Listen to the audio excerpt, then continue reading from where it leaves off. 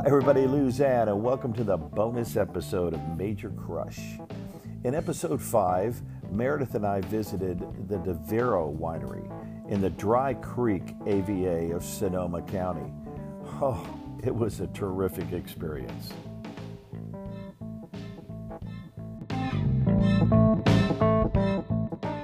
You know, our time with Ridgely Evers and his team gave us so much to talk about that we definitely needed a couple of extra episodes just to cover them all. But I wanted to do this introduction to this bonus podcast. As you may have noticed, we entitled it, Meet the Farmer Who Invented QuickBooks. Can you believe it?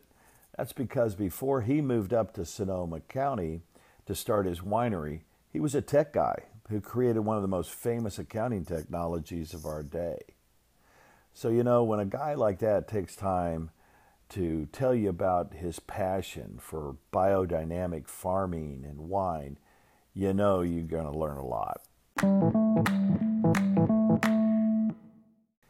But, you know, before we jump into our time with Ridgely, I want to take a minute and just talk about these things that I'm observing up here at DeVero and Ridgely. You know, I have a business background also, and listening to Ridge and his philosophy of trying to create the best possible fit. I think back on my career. You know, I had to start a blue jean company in the 70s because I couldn't find jeans to fit. I had to get involved with a great designer, Calvin Klein, after that because I wanted to wear designer clothes and they wouldn't fit. Then I designed home-based businesses in fields like security and technology because what was happening wasn't fitting us.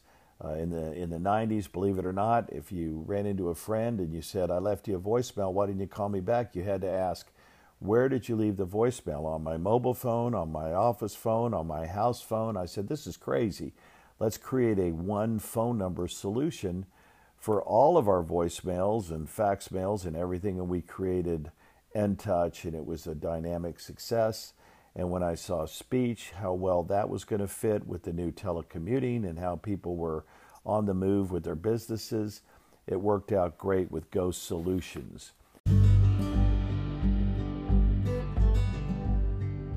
Observing Ridge, when he looked at the latitude and the weather patterns that came through the whole area of Sonoma there, he said, man, the best wines that are going to fit this region are going to be the Italian varietals. And holy cow, did he make incredible Italian varietals.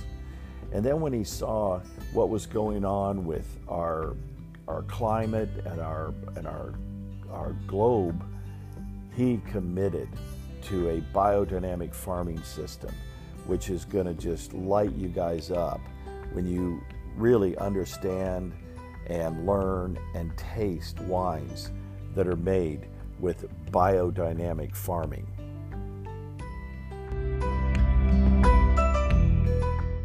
Again, that's what's so cool about the wine industry. Everybody's got a background, but there's just so much room for all kinds of people.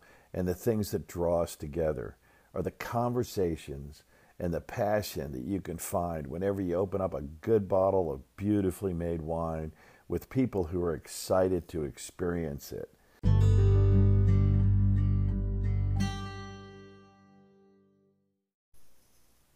So now I'd like to just turn it over to Ridge as Meredith and I jump into his classic Toyota Land Cruiser, and he gives us a ride through his beautiful property up here. And I hope you enjoy the ride as much as we did. Ridgely Evers. Hi, Ridgely. Nice to meet you. Nice to meet you. This is awesome. We're so excited to be here today. And now we're getting ready to go out on a So you're going to get, ride. This is probably not going to be very recording friendly, but it's you need the backstory to understand this place in full, which from listening to you guys talk, you will love. And it starts with the fact that I had absolutely no intention of being in the wine business. Why do so many people say Okay. that in the No. Say that. But you know, the Grateful Dead nailed it. What a long, strange trip it's been. Yeah. So I've been writing software for 52 years. No way. You're a software geek. I'm the guy who created QuickBooks. Oh, cool. So don't confuse that with wealth, but I'm proud of the achievement. I'm a farmer. Farmer won the lottery. He said, "What are you going to do with all the money?" He said, "Oh, farm till it runs out." Yeah. Farm until it runs out. Awesome. But in 1982, I'd actually just graduated from Stanford Business School, and my then wife and I were living in San Francisco. We'd started to have kids, and we didn't want to leave the city, but we wanted the kids. We didn't want to go to the suburbs, but we wanted the kids to understand what outdoors is like. Right. And so we spent a year looking for property. And as we made the turn that we just made, and we got back to right about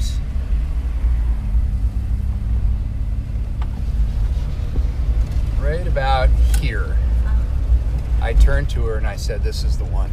You knew right Really? away. I knew Right here. instantly. What That's was how it? Sonia and I were in Sonoma. It's this. We're not even on the property yet. And yeah, that's what I'm saying. You're just still on a long We're on an driveway. easement. We're on an easement. Right. Yeah, we didn't know where we were going to live, No. but we just looked at each other and pointed to the ground and So said, I kissed every toad within a 60-mile air radius of San Francisco in the process of finding this. And the real estate agent said, "Oh, you wouldn't like it." So Famous last words, right? the through line on all of this is I have been the incredibly fortunate recipient of a lot of good serendipity. And I am a super left-brain guy living in what I've now recognized fully to be a right-brained world. Really? Yeah. That's such an interesting discovery. And so what's happened over the years is, you know, the old saw about who you're going to believe, you know, me or your lion eyes. So my right brain kept bringing me stuff, and my left brain has learned finally to sort of take it, okay, I believe you, but why? yeah. Right? Yeah. And so what you're going to get today is kind of both the what and the why.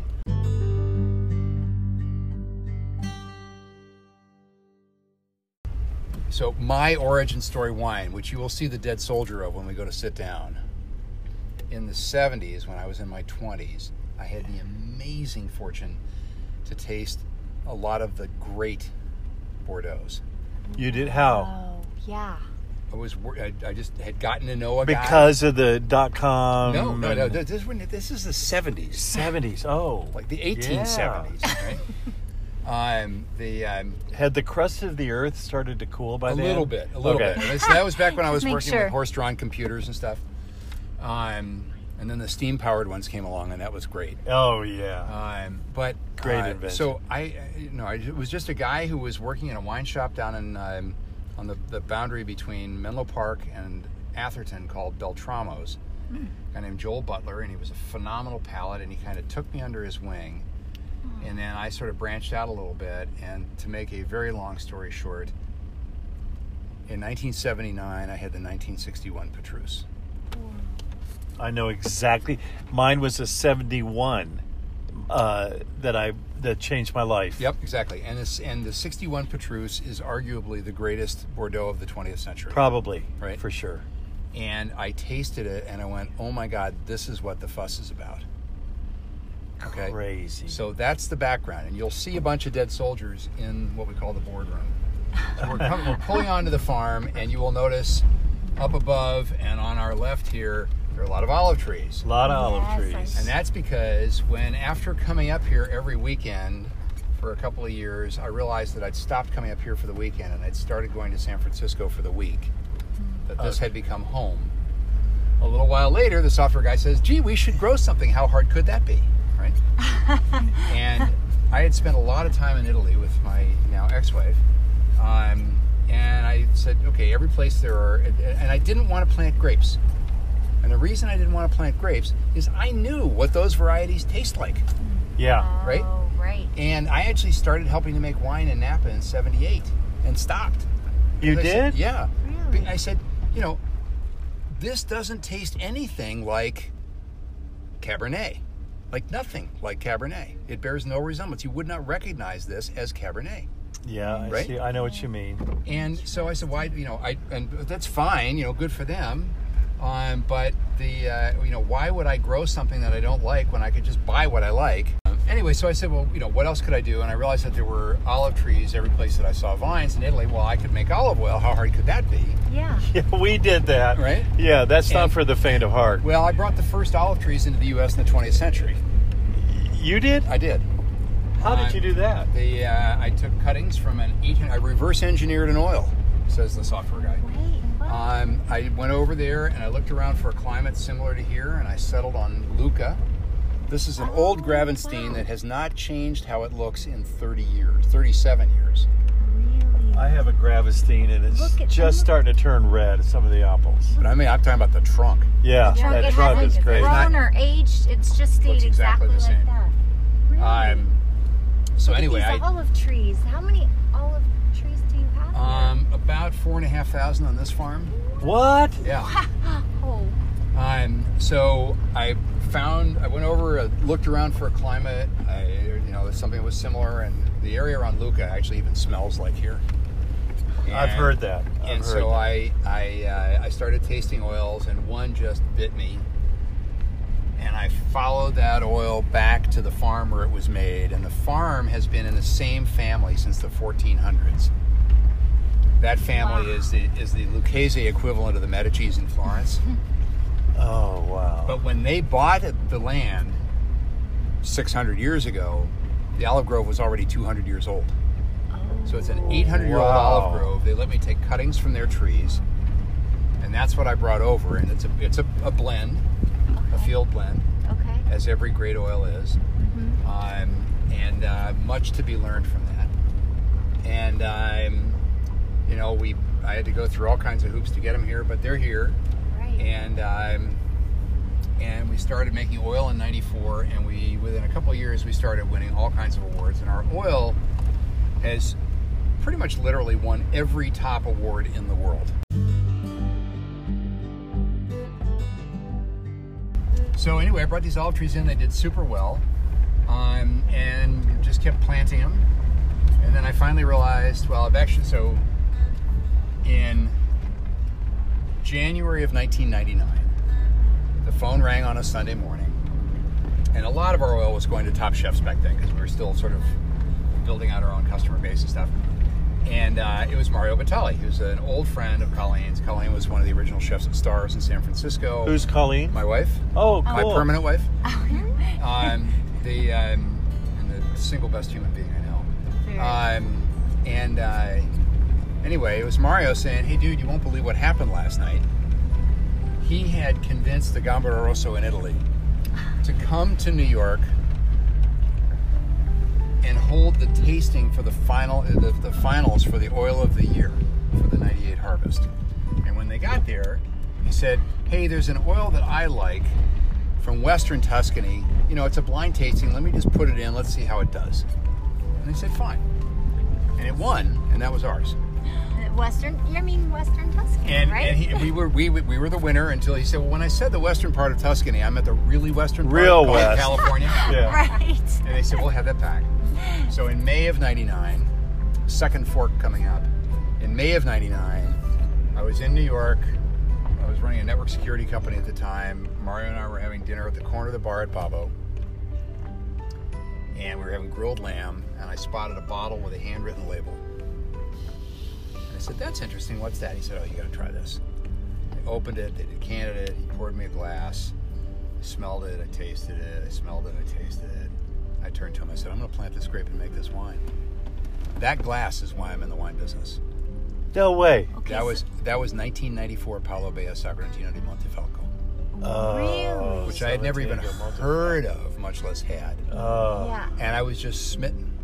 So I describe it as I went into the bar, I met her, I fell in love, I brought her home, and we now have 16 children. It's like a major I love crush. it. That's That's an everlasting crush. there. Everlasting I mean, crush. it literally... Sagrantino. Sagrantino. And You're gonna have to tell us more about that Well, you're going to varietal. taste it. You're going to taste it. All of that was still, like when people say, when I said, I'm going to put in a vineyard, they say, but you don't like wine here. And I said, well, I have to do this. Just Okay. had to. You were just going to do olive oil. I was doing olive oil. I had 4,500 trees. Yeah. You know, I'm losing my shirt, but hey, it's farming. I know, right? olive oil is brutal. Oh. We have 32 trees. So I spoke at my, so you're really in trouble. I spoke at my 35th reunion at Stanford Business School last fall, and I said, if you guys saw the numbers for the olive oil business, you would revoke my degree. Yeah. That is so true, though. you know, So- I know decent amount about wine. I don't know much about the olive oil. Try and keep it business. that way.